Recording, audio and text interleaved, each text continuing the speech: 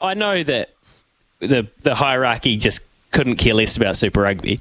I mean, how much more proof do we need than that? But eventually, you just pick form players unless you've got this proven track record of a team that is world-beating time and time again.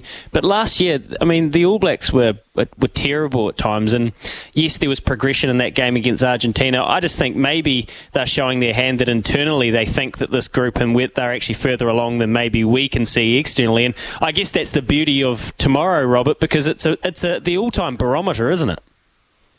It is, and yeah, look, you say there was progress, you can say, last year, but it's also worth pointing out, last week against Argentina, but it's also worth pointing out, after they lost that loss in Christchurch to Argentina, they did bounce back and put 50 on them and hammer them in Hamilton. So, look, the Pumas are not a great team, so I was certainly one that didn't get carried away with that performance last week. Yes, there was some good stuff there, and it was good to see their attack showed some different stuff. It wasn't just going into the pod system continuously, which we've seen a lot of that in recent years. So, yeah, as you say, this is definitely the test. I mean, you look at that South African lineup, that type 5 is outstanding, and when you can, I mean, Malcolm Mark's someone they've always sort of generally brought off the bench, and when you can, someone like him and Steph Dutoit and Dwayne Vermeulen, Snyman, when you can bring guys like that off the bench,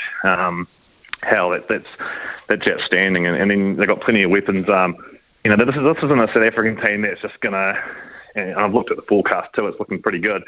But this isn't an old school South African team that's just going to kick and smash and bash. They've got plenty of flair and attacking prowess as well. And look at someone like Cheslin Colby. I mean, you give him an inch and he'll torch you. So yeah, it's going to be a beaut.